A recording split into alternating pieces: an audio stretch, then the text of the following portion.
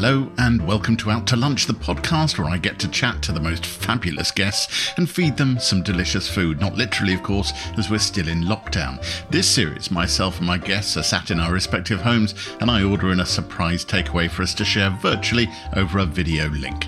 Today, that special delivery is going to the home of former Labour Cabinet Minister and Strictly star Ed Balls. She said, I know what we'll do. She went to the kitchen, came back in with 20 small glasses and a bottle of Harvey's Bristol Cream. And she poured everybody at 9 a.m. a small glass of sherry. And they all toasted my demise. Hello, Ed, and welcome In for Lunch. There is a Deliveroo driver. I can see the little icon moving across my phone, heading towards you from Green Lanes, which you're just off, with a load of Green Lane's finest. And I suspect you know exactly what that means. Green Lanes, it's got to be Turkish. It has got to be Turkish. So you've got Turkish food heading towards you from a very well-known Turkish restaurant there called Diyarbakir.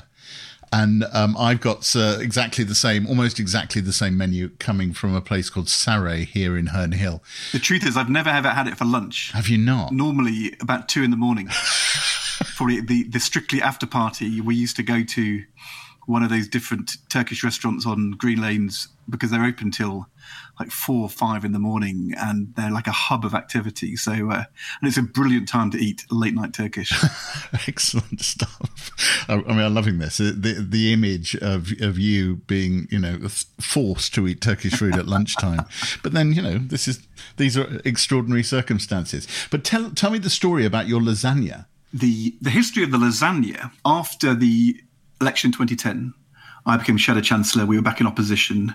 I was having a dinner for my team, ministers and the whips and our advisors, about 20 people. And Yvette said, I'd done it once before. Could she invite her team as well? Because I was going to cook lasagna, and so about 30 people, 35 people. The Mail on Sunday then had a big double-page spread, Ed and Yvette's lasagna plot. Which was that we had deliberately had a lasagna evening in order to cabal against Ed Miliband's leadership and attempt to depose him. And for some reason, the lasagna was kind of central to, and it wasn't like a spaghetti bolognese evening or a barbecue evening. It was the lasagna plot. Then a couple of months later, somebody got in touch. So they were doing a fundraiser. Would I cook a lasagna, or at least, put the lasagna together, which they could auction as one of Ed's lasagnas, as in of the plot? And I said, sure. And I think it went. The first one went yeah. So I did it, and it went for £1,000. I wrote out on a piece of House of Commons paper the recipe, put it on the top. I must have done that since, 15, 20 times. I think one went for £8,000. That's a very valuable lasagna. Amazing. Has Ed Miliband ever eaten your lasagna, the plot lasagna? I'm not sure that Ed Miliband has ever eaten my lasagna. He did have, though, once a dinner for the Shadow Cabinet. He had kind of dinner for Shadow Cabinet members in his office, once every few months. But there was one period where he was clearly on one of those no-carb evening diets. And his office coordinated poorly and decided to serve us all lasagna. And Ed was attempting to draw the Shadow Cabinet together and rally us for the fight ahead. And all that any of us could focus on was the fact that he spent the whole of the meal picking out the sheets of lasagna from his lasagna, putting them to one side and only to eat the rest of it. And it was so meticulous. I mean, they should have had chili. Your doorbell is about to go. I would go to your front door and collect your food. I'm looking at the map. It's right there. There it goes. That was the doorbell. Go get it all. You might need some cutlery. Now, shall I tell you what you have been sent by Diyarbakir, what should be there? You should have 3 separate things. So there's two parts to the savoury side. So you've got a mini meze platter, which should have hummus, kisir, which is a couscous salad, a beetroot dip, havuk tarator, which is yogurt with carrot and dill and onion and garlic, and baba ganoush, obviously aubergine, and I always mispronounce this, muhammara, red peppers with chilies and walnuts. So there's a whole lot of meze there. They certainly think they're not just catering for one. You either think it's their family meal or you've definitely overordered. Is there any way you could hold it up to the camera so we can just Oh, wow, look at that. Has yours arrived yet? So I have received a rather large bag of... Basically, I've got the same as you. So I think we should both hit our meze. Mine's good. Mine's enormous as well. There's a lot going on. I'm going to, just so you can see if I can hold it up. It's the same sort of thing. Oh, look at that. I love the way you're leaning over as though you're peering into... I know. I sort of feel as though if I... An open drawer. Exactly. I can lean in and see down. Do you accept that people might, a few years ago, have found this hinterland of yours, this interest in lasagna recipes? And we'll get on. There's a piano I can see in our Zoom behind you. And obviously, the two of us share this interest. That the Ed Balls, who was in the shadow cabinet, obviously in government before that, they wouldn't necessarily have associated all of that with you. You seem too head down and straightforward and all about the politics. I think that being a cabinet minister, particularly shadow cabinet minister to some extent, it's hard and consuming. And so it's not so easy to have the time to do the kind of things you might want to do in everyday life. But I think there's a bigger issue, which is that the nature of politics means that things are seen through a prism. People find it very hard to look through that and see the real you. What they see is the image which is refracted through, and that's quite constructed by your job, how the opposition sees you, how the press report you. And I think if I'd been shorter and thinner, I might have had a different image. But the nature of me was always that I was going to be seen as a bit of a bruiser. And then government's tough, and sometimes there's arguments and rows, and if you fight your corner, then that adds to the image. And then when you are having big arguments, as we were with David Cameron and George Osborne, across the dispatch box, head to head, then that all feeds the image. And the truth was, I was doing all the things I do now, I've always done. So I don't think I fundamentally changed. I think most people who really know me would say I'm the same as I was 5, 10 and 15 years ago. But one of the funny things for me after Strictly, all the time, people say, they still do. If I get in a taxi, a cab driver will say, "We always knew you were a politician, but it's really nice to find out that now you're a human being." So can I take you back to Norwich, where you grew up? Yep. I read your book. You got a little bit of stick because some people suggested that you emphasised your grandfather's working class background without necessarily talking about your dad having become a professor. But and what kind of an upbringing was it, would you say? Comfortable. There was not a lot of money. I didn't go abroad until I was 18. Didn't go on an aeroplane until I went to graduate school at age 21. So there wasn't foreign holidays or fancy cars, but we never went without. So we were fine, but we weren't flush. And football, I have to say, I have no interest in football. But it was clearly, what's really striking about the way you wrote about it in your book is less about sport and more about tribe.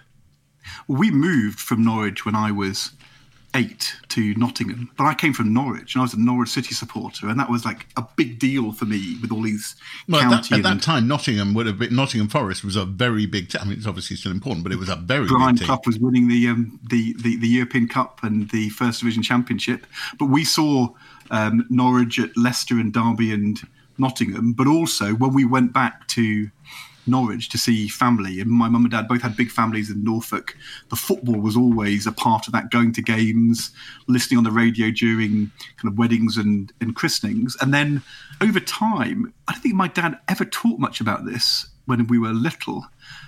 His father died when he was 10. And this was, I think, like a big, searing experience in his life. And he was the youngest of 3 boys, and his mother never worked. And so they genuinely were living on welfare support, went to the grammar school, and then went to university. But it turned out, my dad told me later, that his father worked in Norwich in the gas company on Gas Hill, and then would walk down the hill at lunchtime, and then would work on the turnstiles in the afternoon at the football ground at Carrow Road. And when his 2 sons arrived, age 8, 9, he would lift them over the turnstiles so they could go and watch the game while he was working, and he would then go and work on the speedway in the evening. So actually, I came to realise later how much the football club and its binding nature in our family is carrying on something which was there 50, 60, 70 years ago for my father. By the way, how is the meze? Is it all right? It's really good. My own disappointment is I'd quite like the muskelborek. Do you know which one's that? Muskelborek is the feta cheese in the phyllo pastry, which folds over into a triangle. Yeah, it basically blamed me. It was definitely on the menu, and I didn't order it for you, so I've let you down, Ed. I've not done a good job. Really good. So you're a teenager, 14, 15. Had politics become part of the idea? Were you thinking, when I grow up, what I really want to be is Chancellor of the Exchequer, or was there some other thought in your head? There was definitely a period when I wanted to play for Norwich, but that good luck with that. Didn't quite work out. And although I didn't really ever give that up until about 4 or 5 years ago, I always had in my mind, I always believed that it was possible there might be a Tannoy announcement. Did you? We're short. We need a volunteer, and it might be me. However, I wanted to be a politician, or at least I wanted to be part of making economic policy. This was 1983, 84, 85. I had a brilliantly inspirational economics teacher at school called Peter Baker, who always believed that it wasn't simply about the ideas, but their application. And unemployment was above 3 million. Youth unemployment was very high. And there was a big debate about monetarism and how the economy worked. And I think from studying A-level at school onwards, I always wanted to be part of showing there's a different way to run the economy and to make economic policy. And that was in my mind all the way through undergraduate and graduate school. And when you look at the arc of your story, you go off to Oxford and then Harvard, and then you go to the FT, and then you end up with Gordon Brown. I mean, it looks, with hindsight being a beautiful thing, like a perfectly designed path for a man who would end up in government. Were there moments that took you by surprise? Or I know you're a very ambitious man and you hate losing. Was there at some point where a plan emerged, or did it take you by surprise? The thing which took me by surprise in the end was the desire to get elected, because I'm not sure that necessarily that was part of my plan when I was Oxford and Harvard at the FT. When I went to work with Gordon, it was to be an economic advisor. I then went to the Treasury. I was there for 8 years through all of those budgets and spending reviews. And in retrospect, that was my most influential period of my life, of my career. But I think I realised that I wasn't going to be satisfied simply being an advisor in the back room. I needed to have a go at trying to put myself out there and taking the heat myself. Well, I was looking at it, and one of the curious things is, so you actually get a seat in 2005. Yeah. And you do go into the kind of job you'd expect of you, which is, I think, economic secretary to the Treasury. And then you're moved to be Minister for Children, Schools and Families. So that at the point when the most severe economic crisis, until that point, hits, in 2008 with the credit crunch and Alistair Darling and Gordon Brown having to basically save the global economy, you're outside the Treasury. So there are two questions. One, was that infuriating, or were you actually inside the Treasury anyway because they called you up and said, leave what you're doing, get in here, we need your help? It was frustrating, and infuriating is not the right word, because being the cabinet minister in charge of schools and children's policy was hugely important and consuming and hard, and we had huge potential to do good things. But I had spent the previous 15 years of my life studying and working on the economy, and then suddenly we were in the middle of the biggest crisis of our generation. I was on the outside, and it was frustrating. But I also very consciously stayed on the outside. I didn't. You must have been waiting for the call, though. You must have been waiting for Gordon to. You and Gordon were, I'm crossing my fingers. You were like that. Yeah, but it was the other way around. The call came very many times from Gordon, and I basically said no. And I didn't think. Why did you say no?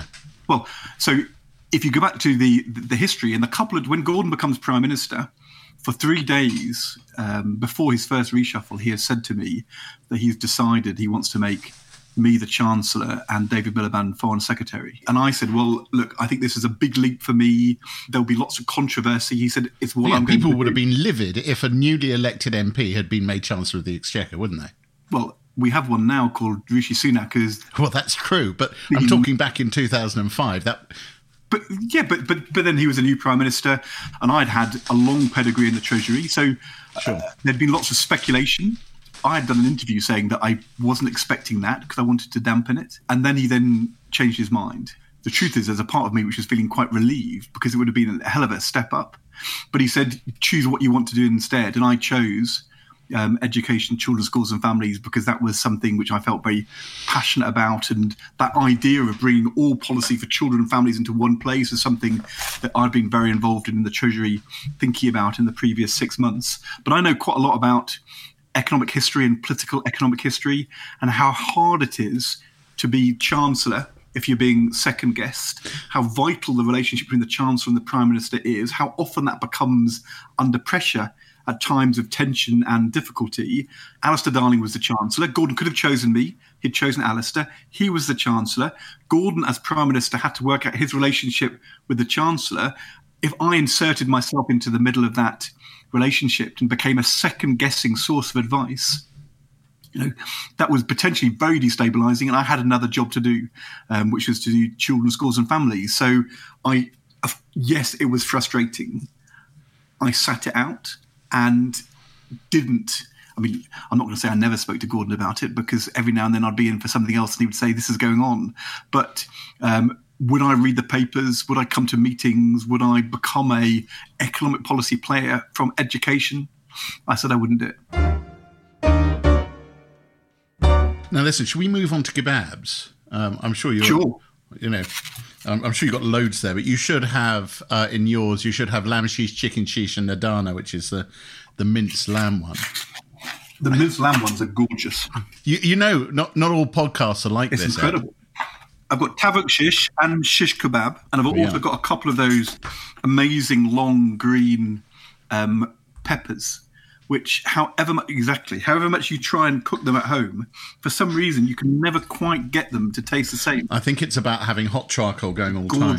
Now listen, I'm not going to drag over the bones of those Labour governments, or even the time in opposition. I'm curious how much of an impact it was on you when you lost. Oh, is that really good chicken? You were just holding that up with a look on your face. It's meltingly good.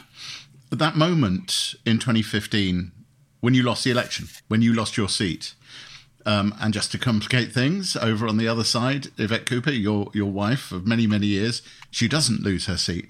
What was it like? Was that a very odd night in your life? Well, it's very memorable and very odd. It wasn't a hugely upsetting night. I don't think I felt upset until the evening of the next day. I mean, that night, at 10 o'clock, the exit poll dropped. And until that moment, I think everybody was expecting a hung parliament, that there wouldn't be a Conservative majority. And then the exit poll dropped at 10 o'clock. And suddenly the exit poll said Conservative majority. And that was kind of quite a big surprise. I mean, it turned out the exit poll understated the Tory majority. I went off to Leeds to do interviews with David Dimbleby down the line from the Leeds Count and all the broadcasters, which I thought were going to be easy because nobody would know what was going on at that point. I wasn't expecting an exit poll with a Conservative majority. But at that point, you're sort of pushing away the exit poll and saying it's far too early to tell. And David Dimbleby said, there's rumours that your seat may be at risk. And you hadn't clocked it? Until that moment, it never occurred to me that I would lose my seat. So were you on camera? I should know this, but were you on camera when your seat was, or did you get back to the count? So what then happened was I went over the road. Suddenly I realised this is really tight. Maybe my seat's going to be tight. I don't really want to be on film while this is unfolding. I went across the road to a Premier Inn and basically sat alone until 7 a.m, watching the television. And I realised over those couple of hours I might lose.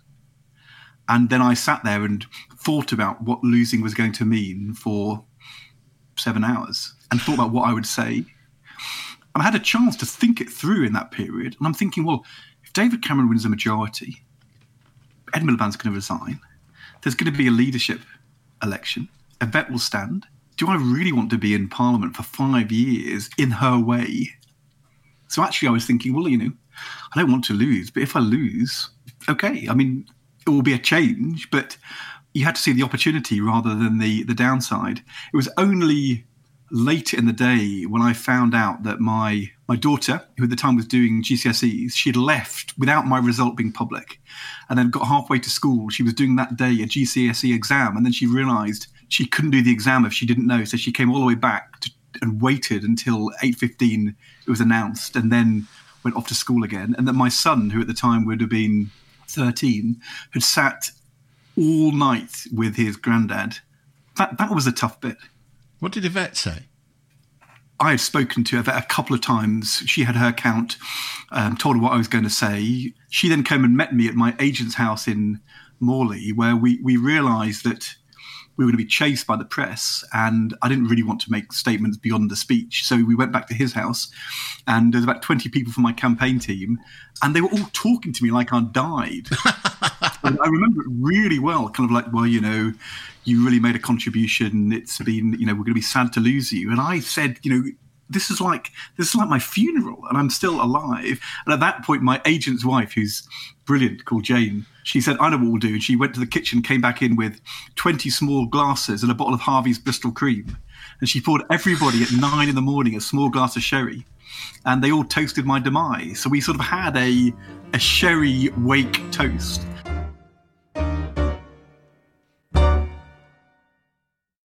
Hi there, I'm Ollie. I'm the executive producer on Out to Lunch, and this show is sponsored by BetterHelp. Imagine you had the time it takes to have lunch, gifted to you each day, an extra hour. What would you do with that time? For me personally, after listening to Out to Lunch in a swanky new restaurant, I'd love to spend more time actually sampling the food there myself. Now, a lot of us wish we had more time, but in reality, if something is really important, then we make it a priority. Therapy can help you find what matters to you, so you can do more of it. It can help you clear your head and take control of your life. If you're thinking of starting therapy, give BetterHelp a try. Just fill out a brief questionnaire to get matched with a registered therapist and switch therapists at any time for no additional charge. Plus, it's entirely online to save those precious minutes. With over 1,000 therapists in the UK already, BetterHelp can provide access to mental health professionals with a wide variety of expertise in mental health. And our listeners get 10% off their first month at betterhelp.com/outtolunch. That's betterhelp.com/outtolunch. There's a lot happening these days, but I have just the thing to get you up to speed on what matters without taking too much of your time. The 7 from the Washington Post is a podcast that gives you the 7 most important and interesting stories, and we always try to save room for something fun. You get it all in about 7 minutes or less. I'm Hannah Jewell. I'll get you caught up with the 7 every weekday. So follow the 7 right now.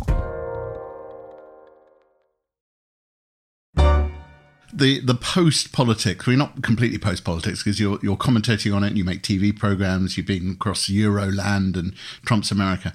But whether the post-MP or parliamentary Ed Balls might quietly be a bit happier than the one who was actually inside politics.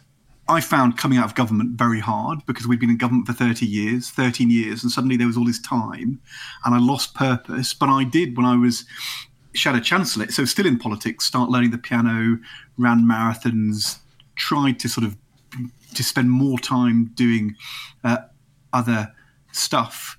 But and so today, compared to when I was in government, I'm fitter. I enjoy music more. I cook more. I can spend more time with the kids. I make more time for friends. I definitely feel as though I have a rounder, happier life. But politics is so purposeful. It's so hard. So important. Should we move to dessert? You should. Sure. Actually, can I eat a bit more of my chicken? Yeah, go on. I'm going to tell you what you've got. I'm going to try and pronounce it correctly. Is a kaimakali kunefe, which is shredded angel hair pastry with syrup, pistachio, mascarpone, all the good stuff. Could do with a bit of vanilla ice cream, to be honest. There was meant to be, but maybe it didn't turn up. You've done a lot of broadcasting. Yep. Particularly the one I was watching was your adventures in Euroland. and you make this point that if you just dismiss these people who voted for populist governments, who voted for right-wing governments as awful and evil, then it's not really going to get you anywhere. And I find myself scratching my head at that because, you know, I'm Jewish, I'm a non-observant Jew, but I'm Jewish enough to be the recipient of vast anti-Semitic abuse. And I'm just wondering whether you can go too far with trying to be understanding in the political circumstances, and actually what's needed is just statements. In the episode in the Netherlands, where they're all dancing around as the Dutch traditional character Black Peter, you're horrified. And I wonder whether you really believe that, or you were just trying to be open-minded. I think you have to distinguish between listening to voters, citizens, understanding their concerns and trying to get to the heart of what they're worrying about, and then politicians who sometimes, for populist or quite dangerous, nasty ends, can manipulate voters to fit into, as you said, dangerous, evil, certainly immoral purposes. And there is a distinction there. I found going to have dinner with the AfD, the sort of new Nazi party politician in Germany, very difficult indeed, because the things he said and the things he stands for, the things he advocates are abhorrent. And the production team had said to me, would I be willing to go and have dinner with him? I said, I will. They said, would you be willing to cook dinner with him? Because we often try and get involved in activities to relax the contributors in order to get them to open up. And I said, look, I'm really sorry. I can't do that with this guy. I'm not going to go and join in with him in his kitchen. I will have dinner and I'll confront and challenge. But what I'm not going to do is sort of become his friend, because I can't do that.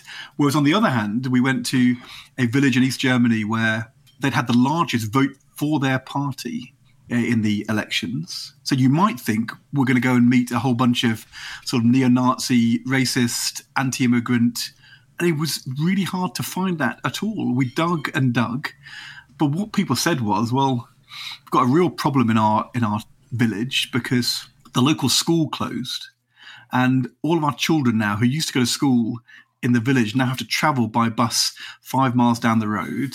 And in the election, we invited all the politicians to come and meet us, and the only candidate who came was from the AfD, and they said, look, we understand we need to make sure public services are available for every village, and we'll try and sort this out. And so we voted for them. They felt as though mainstream politics wasn't listening, and somebody turned up and took them seriously. Now, I'm not don't want to be kind of naive about it, because there will be some of them who probably quite like some of the AfD policies. But it's very easy from the outside to say, well, if you voted AfD, you must be nasty, racist, and really right-wing. And actually, it may be that you just feel as though things haven't been fair and the mainstream's not caring about you.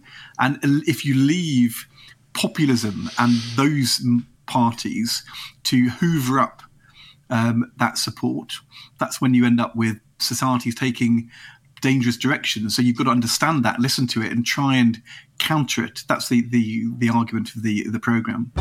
The decisions, I mean, the obvious one, agreeing to do Strictly, was that a long decision, or was that, oh yeah, no, I'm going to do that? Was it quick? It didn't happen until well over a year after the election. And I'd gone through this kind of long period of thinking, well, what do I do now? But there'd also been speculation about me going on Strictly the summer of 2015, because Yvette is on Woman's Hour. This is the only time she was asked this in the whole election. Will Ed Balls be the power behind the throne pulling your strings? And Yvette says, no. He's got much better things to do. Goodness knows, he'll probably be doing something like Strictly or something, she says. Which then means by the time we got to the weekend, the Sun was writing Ed Balls to do Strictly. I mean, as far as I know, nobody asked me to do Strictly, and I certainly wasn't going to do it. And they then came the following spring. An email arrived. I said to Yvette, Strictly have actually asked me to go on, and I'm going to say no. And she said, why? I said, well, because I can't go and do Strictly. I'm sort of... used to be a cabinet minister, and I've no idea what the hell I'm doing with my life, but surely it's something substantive and important. Just don't know what it is. It's not Strictly. And she said, why would you turn down the experience of a lifetime? And I then direct messaged on Twitter, Jeremy Vine, and he said, it is by far the most life-affirming, positive thing I have ever done in my whole life. And if you got the chance, you should go and do it. And did you find it to be the most life-affirming thing you'd done? Oh, yeah. It was fabulous. It was hard physically because we were doing 35 hours a week training. And as a politician, you perform, but you always play yourself. A version of. Or a version of yourself. Yeah. Whereas I had to learn to perform a role. And what I found was if I was being me, I found it very constricting. But the moment I could decide to become, the Mask or a gladiator or a Gangnam dancer, I learned to put self aside and and I'd never done that kind of performance before. And I really enjoyed it. That moment and performing the waltz, you just stand there and thinking, what am I doing? What happened to my life? I want to be Chancellor of the Exchequer. And I think Jeremy was right. It's very kind of life affirming. It's the only thing which my kind of kids have ever were actually quite proud of. I mean, you got BAFTA Moment of the Year for Dancing Gangnam Style. By the way, have you ever seen the video of me being taught to dance Gangnam Style by Psy? No. I interviewed Psy, and there is this video. Did you? Oh, yeah. And he's very clever, very bright man, very interesting. The whole thing is social commentary. It's not K-pop. It's a particular approach to, the Besse Beige, the Knightsbridge of Seoul and their modes and manners. And then at the end, he teaches me, and I finally, I get it. Oh, look, you're doing it now. I think that is a marvelous thing. On top of that, when did you take up the piano? Because that is the one thing we shared. Because the only communication we've had prior to this was me inviting you to one of my jazz gigs. Which I'm really keen to come to. Well, when the time cut, when the bars reopen and the venues reopen, we will make that happen.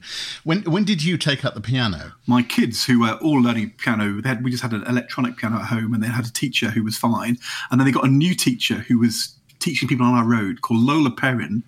And she was a brilliant teacher, and and they all loved her. And I thought, well, why aren't I learning to play the piano?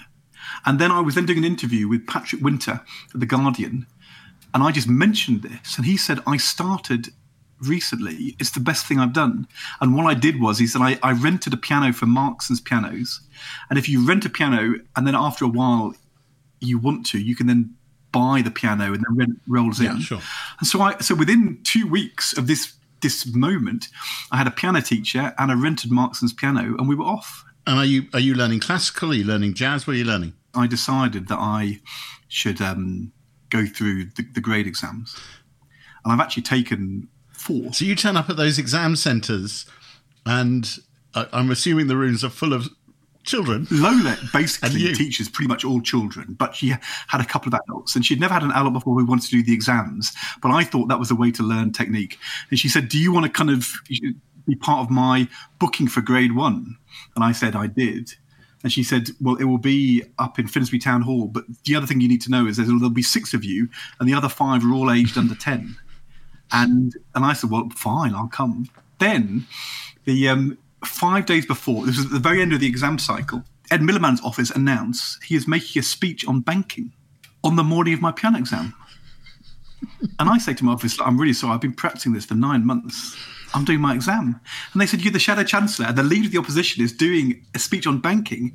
You can't not go. And I said, well, I'm really sorry. It's my piano exam. And they said this was an unacceptable explanation. Nobody will ever understand it. So then phone calls were made. And finally, the Associated Board, the day before, 2 days later, the final day of the cycle, said they would let me do the exam at their place just by the BBC, just above Oxford Circus. And I turn up with my piano teacher, and there was the only other people in the room was a mother and her 10-year-old. And I'm so embarrassed, that he's brought his mum and I've brought my piano teacher. And then as we're back, because you're allowed to go in the practice room for the exam, the mother leans over to me and says, excuse me, she said, do you mind me asking, are you taking the exam? And I said, yes. And she said, so am I. She said, my son's come along for moral support. Oh, that's a brilliant story. And then when I went into the exam, I'm not sure it was that one or a couple of years later, or the next one, there was a trainee examiner. So the examiner's sitting there being trained. So he's examining you, but he's got another examiner invigilating. And I have to do the whole, play the pieces, the sight reading, clap after me, sing the things. It's incredibly embarrassing. We get to the end, and he says, very formally, he says, "Thank you, that is the end of your exam." And I said, I've got to say, much more stressful than the House of Commons. And he looked up at me with this fear in his eyes, because obviously he's not allowed to have any personal engagement with the examinee, even if it's the Shattered Child's Exchequer. So he looked at me and went, put his head down and carried on writing, and I walked out feeling a bit of a prat. I think we should, when all this is over, we get around a piano and we show each other a few tunes. If you would teach me a little bit of simple jazz piano playing, I would love it. It's a deal.